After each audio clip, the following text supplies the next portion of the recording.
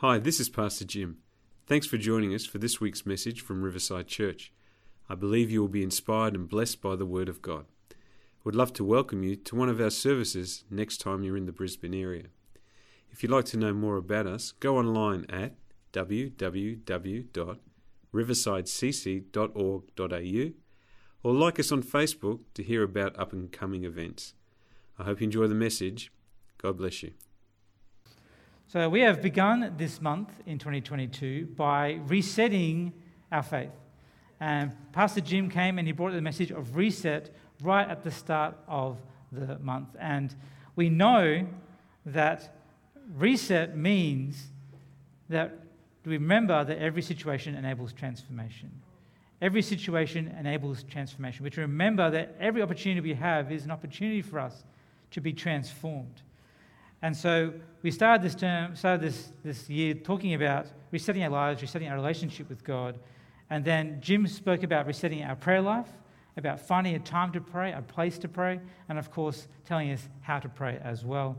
And then Pastor Peavy last week spoke about resetting our faith.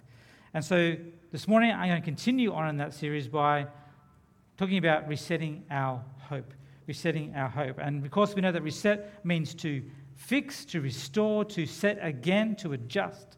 And so we're going to reset our hope this morning, adjusting it so we can have greater hope in our lives. And I'm glad to be following last week's message on faith, because faith and hope are linked. They are like love, they will always be the three eternals, faith, hope, and love. And so we had faith, and now we have hope. And next week, Pastor Ken is going to talk about resetting our love. And it's going to be an awesome message. So remember, as we go through this, that every situation enables transformation. That is important as we look at hope, because hope, unlike faith, I think hope is a little more universally recognized. I think people relate to the concept of hope more readily than they do faith. People write stories about hope. They sing songs about hope. There's movies. We watch movies about hope. In fact, my favorite movie, which is The Shawshank Redemption, is all about hope. And I've mentioned it before, that's my favorite movie. It's written by Stephen King. A story of almost the same name. And here it's in a collection of stories about the seasons. And The Shawshank Redemption comes under the title of Hope Springs Eternal, spring being the season. And so the story of The Shawshank Redemption is all about hope. And that's why it's my favorite movie, because it follows these guys called Andy and Red.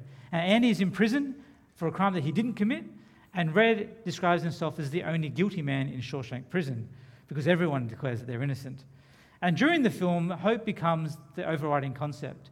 And we see during the film that Andy and Red have very different ideas of hope. And there's one scene in there while they're sitting at the cafeteria and they're talking, and Andy's speaking to these bunch of other inmates. And he says, there's something inside us that they can't get to. They can't touch. It's yours. And Red inquires about that, and Andy says that it's hope. And Red looks at Andy, and it's very serious, and all the other guys be quiet. And Red goes, hope, Andy, I'm going to tell you something. Hope is a dangerous thing. Hope can drive a man insane. It's got no place on the inside. You better get used to that. And so we see that Red is no fan of hope, but Andy is all about hope. Andy is hopeful always, and Red has no hope at all. And we see as the course of the film goes on, Andy's hopefulness begins to rub off on Red. And by the end of the film, we come to the final scene, which is the same in the book as it is in the movie. And Red is on a bus. And this is how the last quote of the movie goes. He says this, I hope I can make it across the border. I hope to see my friend and shake his hand. I hope the Pacific is as blue as it has been in my dreams. I hope. And so the story ends with hope. Because why? Because as an audience, we want hope. People want to be hopeful. We want hope to prevail. We all want to hope for something. We want to have hope in our life. Hope is a good thing. So then, of course, we have to ask ourselves, what is hope? What is hope? How would you define hope? And of course, I'm a wordsmith. I like to know how words work, and so I'm going to look up hope in different languages, in our root languages. And in the Latin, the word for hope is the word spur. And spur means a desire that you wish to be fulfilled. So it's something that you wish for that it would happen. That is what the word spur means. But the Latin also has another word for hope. They have the word hopion, which means to hope in the absence for any justification for hope.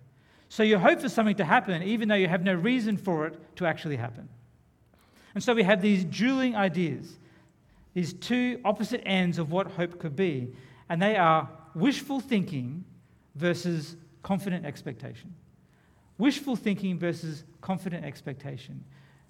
And I think that the world at large falls into the wishful thinking category. Hope for them is something that they wish for. They wish it would happen. I hope that I get that job. I hope that I get to work on time. I hope that the exam isn't too hard. I hope today was better than it was yesterday. It's a kind of wishful thinking. You just want it to happen. But for believers, if you're a believer, if you follow Jesus, I hope that hope for you is not wishful thinking. I hope that it is confident expectation. Because we believe in a God who is good.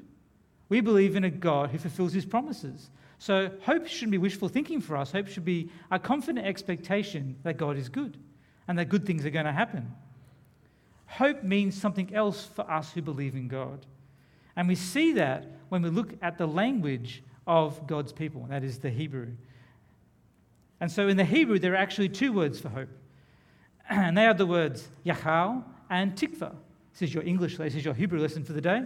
Okay? I'm sorry if I'm pronouncing them incorrectly, Dave. I'm sure you'll correct me later on. But yachal and tikva are the two words for hope. And yachal means to wait, to wait on his promises. The idea that hope requires patience. Hope and patience are linked together. If we're to be people who are hopeful, we need to be people who can wait. And then there's tikva. And tikva means something completely different. It doesn't mean wait, it doesn't mean patience. It means cord or attachment. Now that doesn't seem to be the most logical connection, does it? But the best example I found of this idea is found in Joshua 2:18.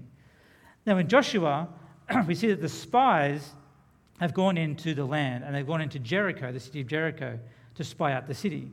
Now 40 years previously, God's people sent in 10 spies into the land and 2 came back and said, yeah, we can do this, Caleb and Joshua, and the other 10 said, no, we can't, and then they followed the 10 and they've had to wait 40 years. Now they're back, they've spent two more spies into the city, but the king of Jericho knows that there's spies in his city somewhere, and so he sends his army and goes looking for them. And so these spies need to hide, and a woman named Rahab hides the spies in her home. And then she helps them escape out of Jericho's walls by lowering a rope out of her window, and they escape. And in response to this help, this assistance, the spies tell Rahab to keep the rope tied to her window. And when God's people come to take Jericho, anybody who's in her home will be spared. They will be safe. And the word tikva is the word for rope. It is literally the rope hanging from her window. That's the word tikva. So the word rope is the word hope. So hope is rope. I'm not writing a Dr. Seuss novel, okay? That's still wondering. I'm not. But the rope is her hope because Rahab's future, her hope for safety, is tied to that physical rope hanging from her window. It is the symbol from God's people that she will be safe, that her family will be safe when they come into Jericho. So she has now a confident expectation of things to come. That rope is her sign from God that she will be safe. She's anticipating now that things will be okay. This is going to happen. So, what is hope? Looking at God's word, it means to wait patiently with the expectation and anticipation that it will happen. To wait patiently with expectation and anticipation that it will happen. It's going to happen. You just need to be patient. When Pastor Jim spoke a couple of weeks ago about prayer, he gave us an acronym about how we should pray. And if you remember, which I hope you all do here and at home, I hope you remember, that P was praise, and then there was repent, then there was ask, then there was yield, and then E was expect, and then R was rejoice. But I want to focus on the E. E was expect. To wait in expectation, once you've asked God for something, you've yielded to his will, and then you wait in expectation. Hope is being expectantly patient. So we know what hope is. We can define hope. We have a grasp of what hope looks like. The real question for us this morning is, as we seek to reset our hope in 2022, how does hope work? How does it work in our life? How can we have hope in our life?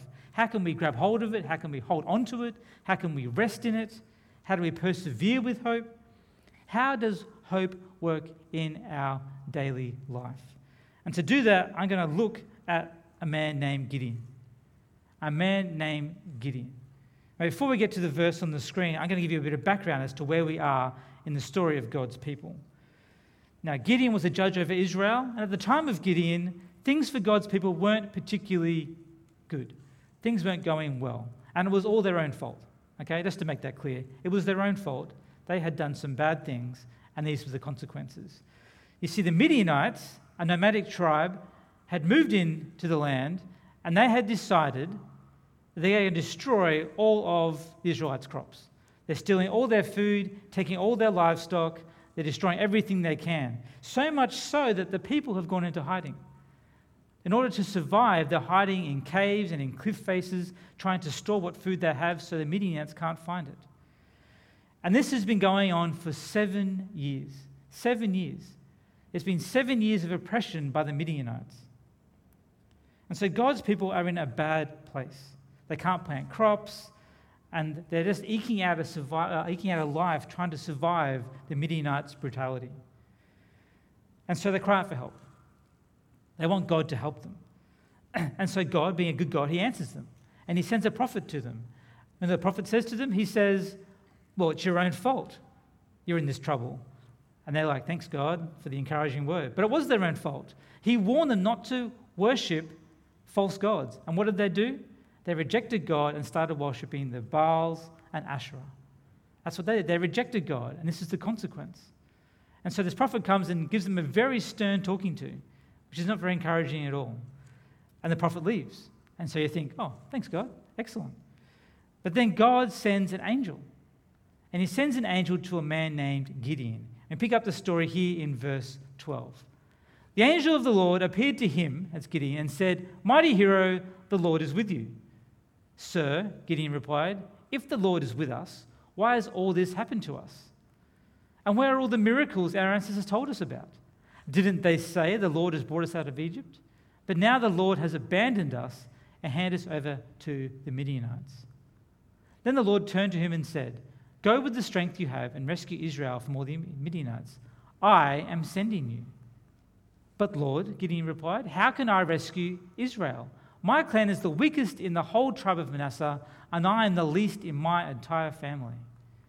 The Lord said to him, I will be with you, and you will destroy the Midianites as if you were fighting against one man. Because we all love an acronym, in order to help us to reset our hope and understand what hope is, I have 4 points today that conveniently tie to the 4 letters in the word hope. So we're going to start with H, because that would be sensible. And H stands for history. History. We must grab hold of our history. When the angel of the Lord came to speak with Gideon and declares him to be a mighty warrior, Gideon's response is not what I would have gone with. An angel has appeared, God is speaking to you, and Gideon questions God straight away. That's not what I would have done, but again, I haven't been oppressed by Midianites for 7 years, so I'm not going to, judge Gideon too harshly. And he is respectful. He does say, sir, before he asks his question. And he questions to God, why is this happening to my people? And then he accuses God of abandoning them.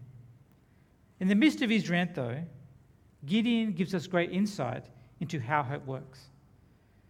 Gideon asks God about where are all the wonders that his ancestors have told him about. Where are the good things that God has done?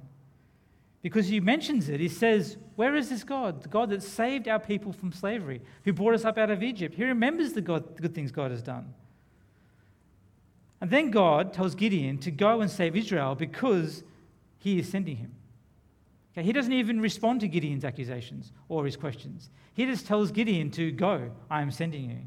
But then Gideon questions God again, famously asking, How can he save Israel when he is the least in the least clan? In the weakest clan, he is the weakest. How can he do this? And so what we see from Gideon is this, that our history is important, but where we look in our history is more important. We have to remember what God has done, not what we have done. In our history, we must look at what God has done, not what we have done. I read once that faith is grounded in the reality of the past, and hope is looking to the reality of the future. Without faith, there is no hope, and without hope, there is no true faith. We have faith because of what God has done for us, yes? That's why we have faith. That's why we believe, because of what God has done for us. And that fuels our hope for the future. And our hope helps us to believe for the future. It fuels our faith. You can't have one without the other. We must remind ourselves of the good things that God has done for us.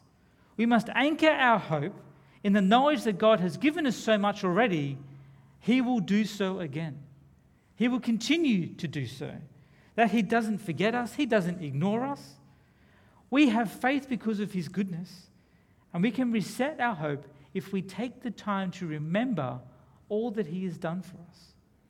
You see, Gideon started off by recalling the stories of what God has done in the past, of His goodness, saving His people from slavery.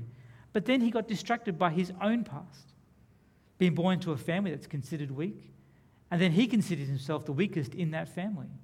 Because of his history, because of how he grew up, that is how he saw himself.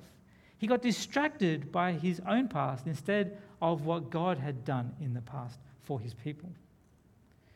We've got to take our eyes off how we see ourselves, the words spoken over us in the past, the things that we have done, the things that cause us regret, the things that cause us shame. That is not the history we're supposed to look at. We have to put that aside and remember how God has saved us. We have to fix our eyes on Jesus, the testimony of His grace and mercy, and be thankful for every blessing He has given us. We need to be people who name our blessings. Even now, sitting wherever you are, here or at home, I want you to think about the good things that God has given you.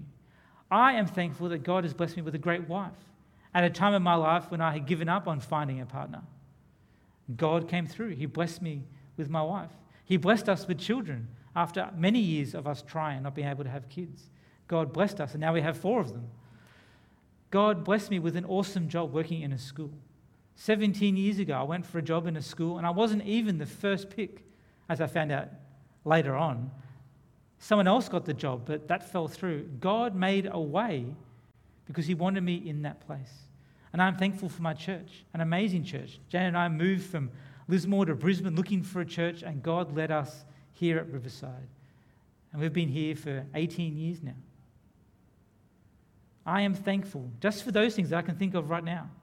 I'm sure that you have things that you are thankful for.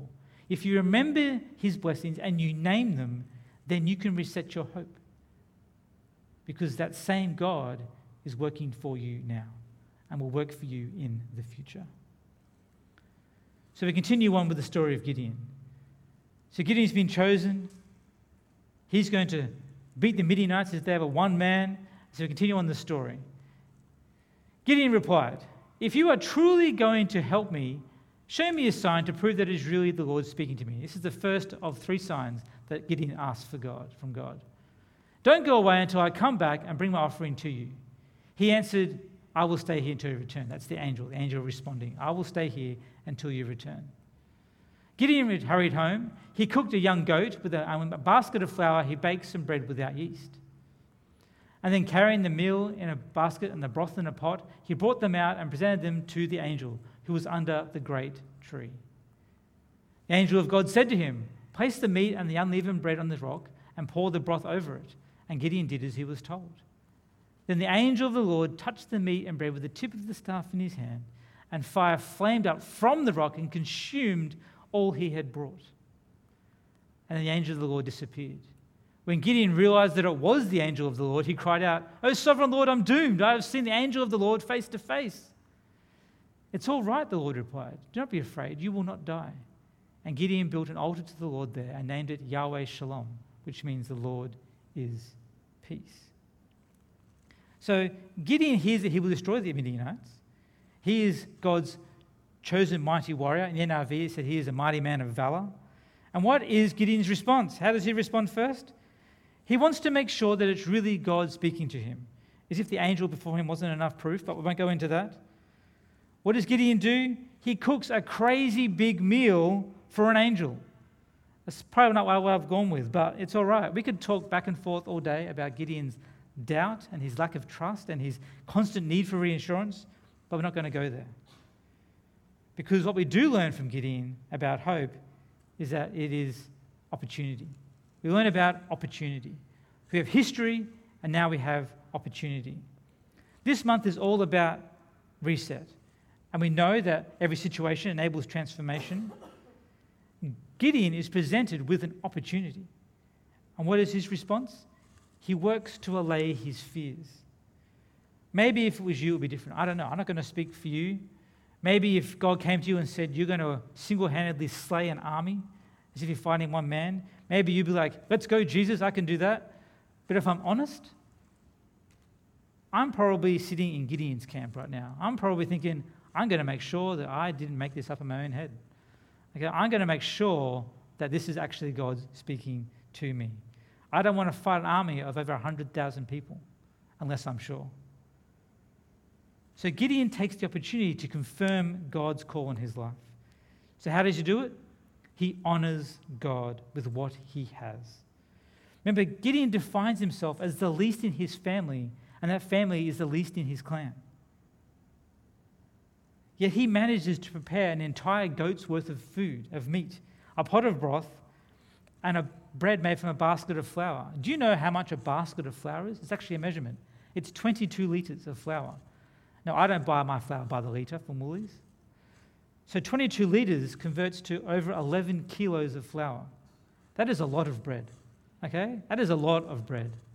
I use a fair bit of flour to make pancakes, but not 11 kilos worth.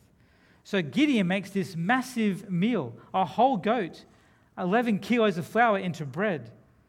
Gideon gives everything that he has when given the opportunity. He prepares the best that he can offer to honor his God. And then God finds the offering acceptable. He takes the offering and he consumes it in such a way that Gideon can have no doubt that this is God speaking to him. He has seen God's angel in the flesh. So now that he knows, now that Gideon is sure, this is God. God is speaking to me. This guy before me is really an angel. What does he do? He completely freaks out. He freaks out. This is actually a message from God. This is God's messenger standing before me. I had made him wait while I cooked a whole goat's worth of food. It didn't take me 15 minutes in a microwave. It took him hours to make. And the angel waited for him the whole time. I made him wait. And then I questioned God. I said that he abandoned us. I'm in trouble here. He freaks out. He thinks that he is going to die. He's seen God's angel face to face and God is going to strike him down. Yet while he's panicking and freaking out, God goes, it's okay. It's okay, Gideon. You're not going to die. God reassures him again. And now Gideon builds an altar to his God. An altar that he names Yahweh Shalom, which means the Lord is peace. We have a choice on how to respond to every opportunity. We can choose with faith, respond with faith, or we can respond with fear. It is our choice how we respond, faith or fear. Gideon cooks a banquet meal for God, probably close to all he has. He honors God out of his faith. He believes God. His faith is starting to grow.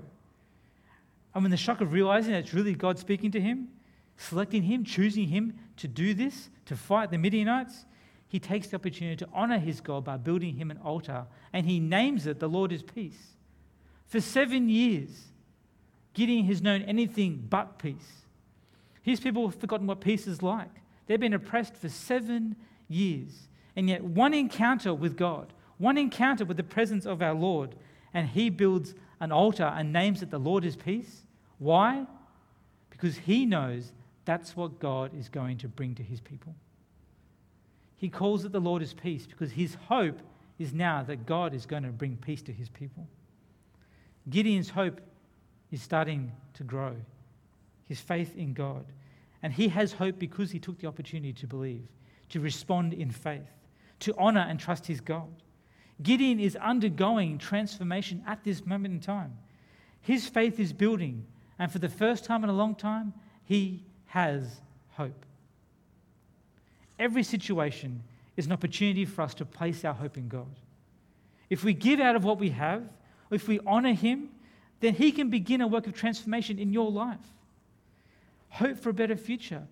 Hope that we can cling to, a better relationship with him. Hope that is real. Hope founded in the goodness of God. So what does Gideon do next? We read on. That night, the Lord said to Gideon, take the second bull from your father's herd, the one that is 7 years old, because God loves symbolism, 7 years old for every year that they're being oppressed.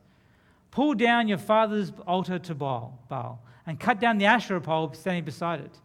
Then build an altar to the Lord your God here on this hilltop sanctuary, laying the stones carefully. Sacrifice the bull as a burnt offering on the altar, using as fuel the wood from the Asherah pole you cut down. So Gideon took 10 of his servants and did as the Lord commanded. Gideon is now listening to God. His ear is attuned to God. He's accepting slowly that God means to really use him to save his nation. But first, something important must be done. There is a first step. He must rid his family of false worship. God tells him to destroy the altar to Baal and cut down the Asherah pole, and then build an altar to God on the hilltop. Provide a burnt offering to God. If the people are to rise up and follow Gideon into battle, they have to respond to God's plan. And to do that, they must be set free from false idols, from false worship. They must take their eyes off these false gods and worship the one true God again. Because you cannot wholeheartedly serve God if your heart is after something else. You can't do it. You can't serve two masters. God is everything, and your heart must be set toward him. If you want to reset our hope, we must first and foremost seek God's presence. We must seek his presence. P is for presence. Gideon, like so many others in his nation, had been eking out an existence completely separate from the idea that God is with them. They have forgotten. They've ignored God for so long, they've forgotten that God is even there. They were his chosen people, yet God has now been relegated to stories of old. Think legends that we tell our children.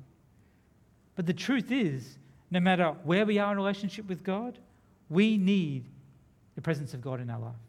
We need the presence of God in our life. It doesn't matter who you are, no matter how long you've been a Christian for, you need more of the presence of God in your life. We need to seek his face. We need to spend time with him, encounter him in his word. We will always need more of the presence of God because it's all too easy to drift along in life, just doing things our own way. But hope cannot flourish. Your hope cannot be reset. Hope doesn't work unless you seek after him, pressing into him, asking him to use you, to bless other people, to work through you. We can hope when he is first and foremost in our lives because we can approach his throne with confidence. Ask of God, yield to his will, and then wait in anticipation. Wait with expectation. We hope because he is present in our daily life. We need the daily presence of God. But there's a danger, you see. There's a danger. We can get distracted just like God's people did, falling for other gods, for false idols, worshipping something else. So what does God do? He sends Gideon to remove them. We need to prune the distractions in our life. We need to prune the distractions. Now, none of us probably have an Asherah pole in our backyard. I'm sure everyone's nodding here. They agree with me. It's all right. I'm sure at home, none of you have an Asherah pole in your backyard. If you do, that's another story, okay? Just let me know and I'll come round with an axe. It's all good. But there's never been more distractions than we have in the 21st century. So many things vying for our attention to take our eyes off Jesus. People follow screens of all different sizes, little screens, medium-sized screens, large screen TVs. They follow media outlets that spread false information. They're addicted to their technology. We are coddled by a society where truth is relative. I love what Roger said this morning. There is only one truth. Truth is not relative, even though the world will tell you that is truth. Whatever works for you is fine. It's okay as long as you're not hurting anybody. If that's true for you, then that is true for you. The truth is, there is only one God. There is only one God. Truth is absolute. Jesus Christ is God's Son. He died on the cross for you and was raised again to life. And people can be set free if they believe in Jesus. That is the truth. That is the only truth. There is only one hope, and it is found in Jesus. God in human form, his presence amongst his people, and now his presence living within us. If you seek him and if you have hope in him, you must have God's presence. So Gideon removes the distractions. And then in the word tells us that Gideon was clothed with power and he called an army and they responded.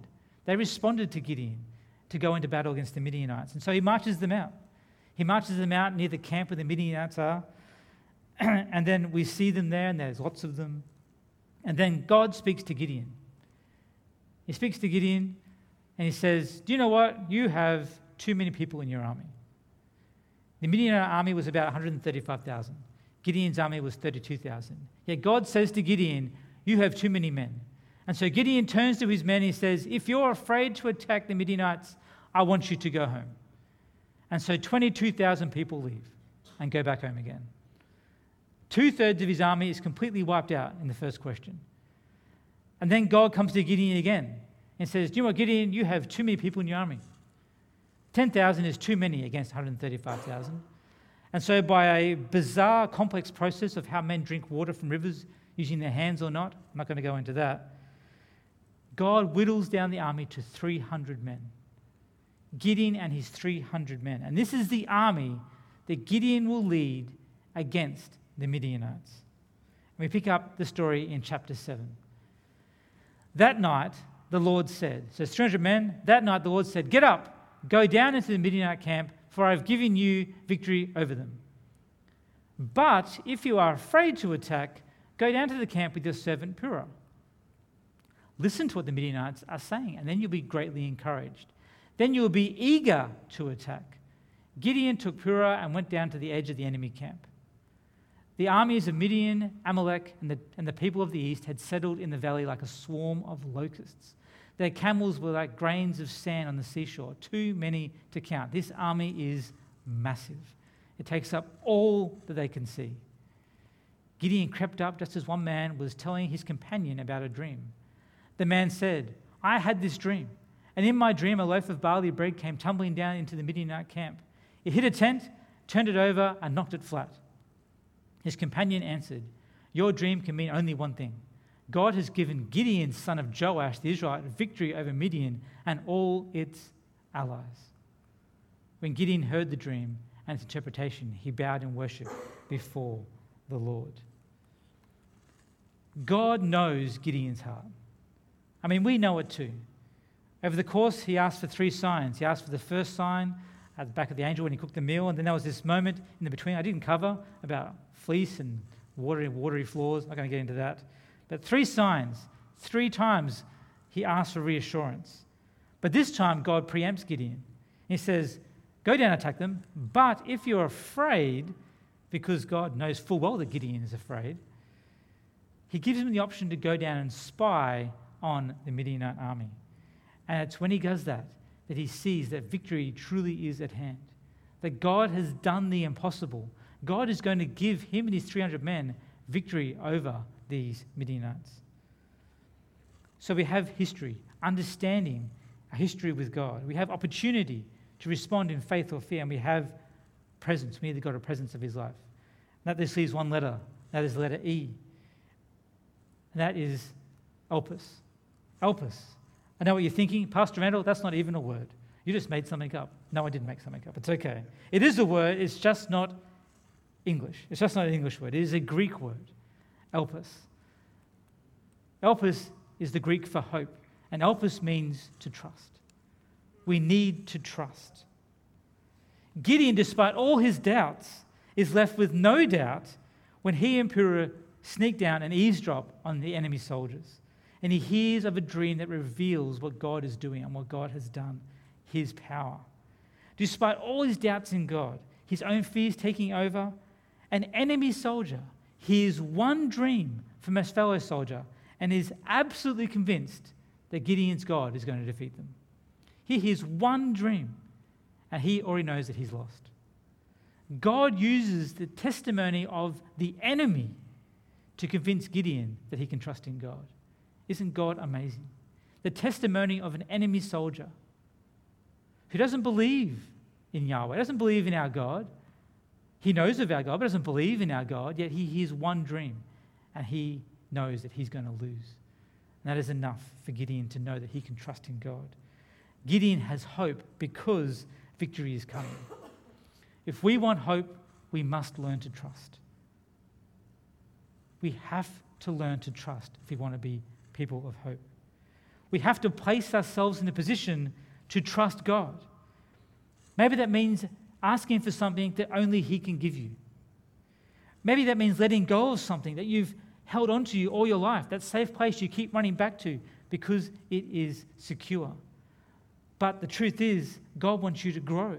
He wants you to go to the next step, to move forward. So maybe you need to let go of the things that have been security for you and trust that God has better things for you ahead. If we can learn to trust God, then we can learn to reset our hope and have the confidence to look towards a better future. What I love about the word elpis is actually derived from another word, which is the word elpo. And that doesn't mean to trust at all. Elpo means to anticipate with pleasure. Anticipate with pleasure. To welcome what comes next. Not just living day by day, wishfully thinking that hopefully it doesn't go too bad today. You wake up in the morning, I hope today isn't too bad. I hope it's better than yesterday. But actually, this idea that you actually look forward to the day. You actually anticipate there's going to be good things. There's pleasure. You have joy about today and tomorrow. You actually welcome the things that are coming, even though you don't know what they are. You trust in God that they're going to be good. And if they're not good for now, you trust that God is going to use them for your benefit. The idea that you would welcome tomorrow, anticipating what is going to happen. Trusting in God means to welcome the future. Trusting in God means to welcome the future. At its true heart, this is what hope is. Welcoming the future. Embracing it with open arms. Not tiptoeing in so we don't break anything. I don't know if you saw those memes.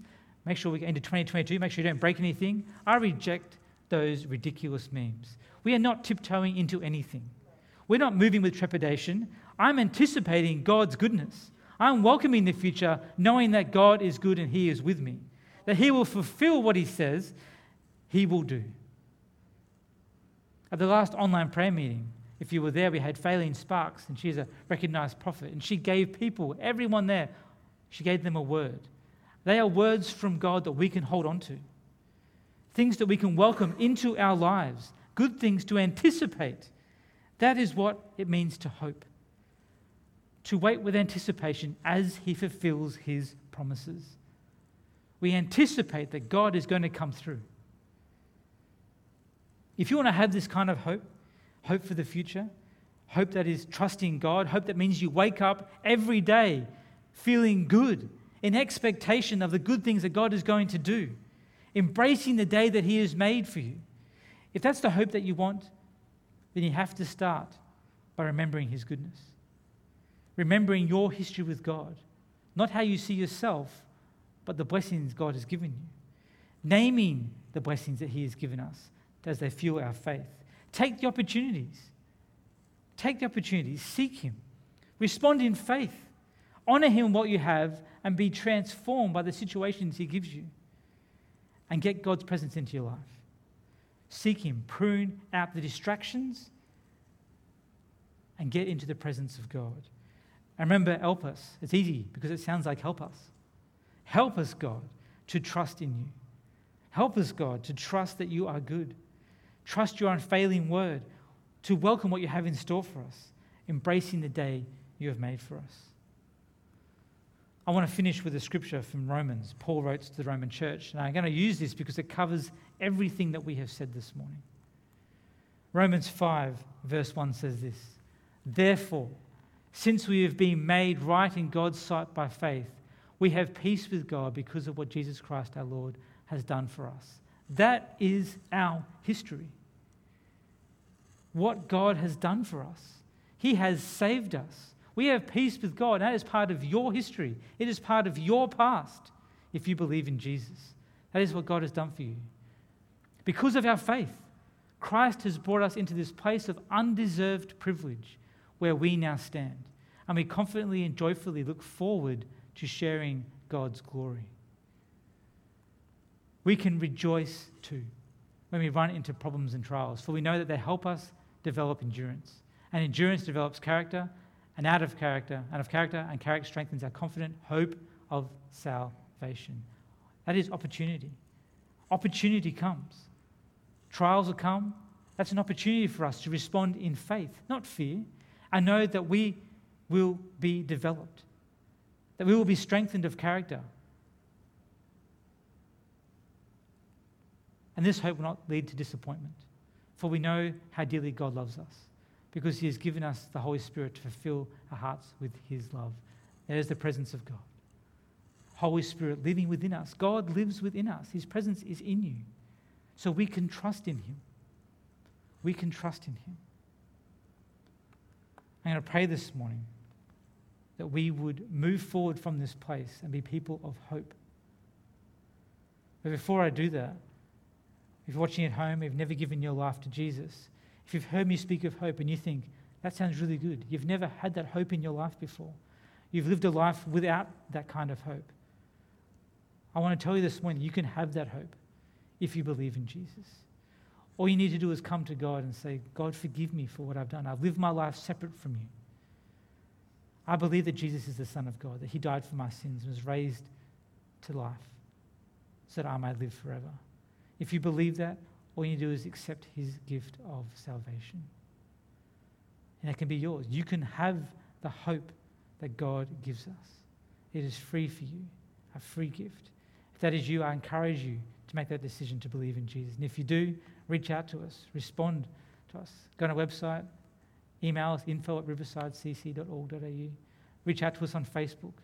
Whatever it is, if that is you this morning, I want you to reach out for us. But the rest of us, let us pray this morning. Let's close our eyes before the Lord this morning. At home, I ask you would do the same.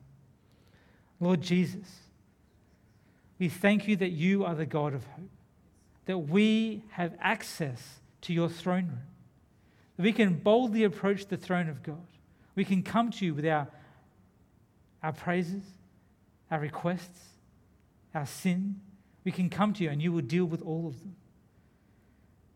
That is a free gift from you, God, your grace and your mercy through Jesus Christ. This morning, I pray for everybody here, myself included, everybody at home, every house who watches this stream, watches this message. I pray that they would have hope, that they would take the time now to reflect, to remember their history with you, that they would take the time to remember the blessings that you have given them. They would take the time to name them one by one, remembering the good things that you have given to them. Because that is how we fuel our faith. We remember your goodness. And you have given everybody here a good thing. At least one, everyone can name at least one thing that they've been given by God. That is salvation. But there is so much more that you've given us. You're a God of abundance and how you bless us. So let us remember our history with you, counting our blessings. And Lord, we pray, Lord, that we're people who take the opportunity. Every situation enables transformation. Let us be people who remember that every opportunity we have is an opportunity to respond in faith or fear. Let us be people who are people of faith. Let us step forward and believe in God, giving you everything that we have, honoring you with what we have. Even if it isn't much, even if it doesn't feel like much, we give what we have to you, God, and that you will transform us. You will bless us in that opportunity. You will transform us into something greater. You will use us and work through us to bless other people. Help us to respond in faith to every opportunity, every situation that we face. And Lord, let us get the presence of God in our lives. Let us daily come to you, seeking your face, pressing into you, reading your word, asking, talking to you, listening to you. Because without your presence, God, hope is so hard. Hope is so hard. It's so hard to hope when we don't feel you with us. But let us know. Let us remember that no matter how far you feel away, no matter how far we feel in our heart and our mind, we would know that it is truth. It is truth that you are near us, that you never leave us nor forsake us. Your presence is with us always. Holy Spirit, you live within us. God's presence in us always. So let us press into you, God. And finally, God, let us cry out to you. Help us with trust. Help us to trust you, God. That we would trust in you and everything you've given us. To wait expectantly in anticipation of the good and things that you have. That everybody here would welcome the rest of today and tomorrow and the day after that and the day after that and the day after that. They would welcome them with open arms, knowing that you're a good God, anticipating goodness, but knowing whatever comes their way, that you are with us. Whatever comes their way tomorrow or the next day or the next week or the next month or the next year, whatever comes, they would know that you, God, are working for good for all those who believe in you and follow your commands. Whatever happens, you are a good God. Let us embrace our future. Let us welcome the future because we wait expectantly for your goodness, God. We thank you so much. Let us not walk out of this place, walk out into our lives from our homes. Let us not be afraid. Let us be people who are faithful, not fearful, who are hopeful of the future that you are bringing us. We thank you, Jesus, that you are good. Thank you, Jesus, you are good. Let us be people of hope. Thank you, Jesus. And everyone said, Amen. Amen. I want to thank you for joining us this morning online, wherever you are. So good to have you with us. I encourage you to keep joining us online. Next week, Pastor Ken will be sharing about resetting our love. So I really encourage you to join us online next Sunday for that. I encourage you, go out in this week. Be people of hope because God is good. He wants us to hope for good things. So let us welcome our future. Let us embrace it.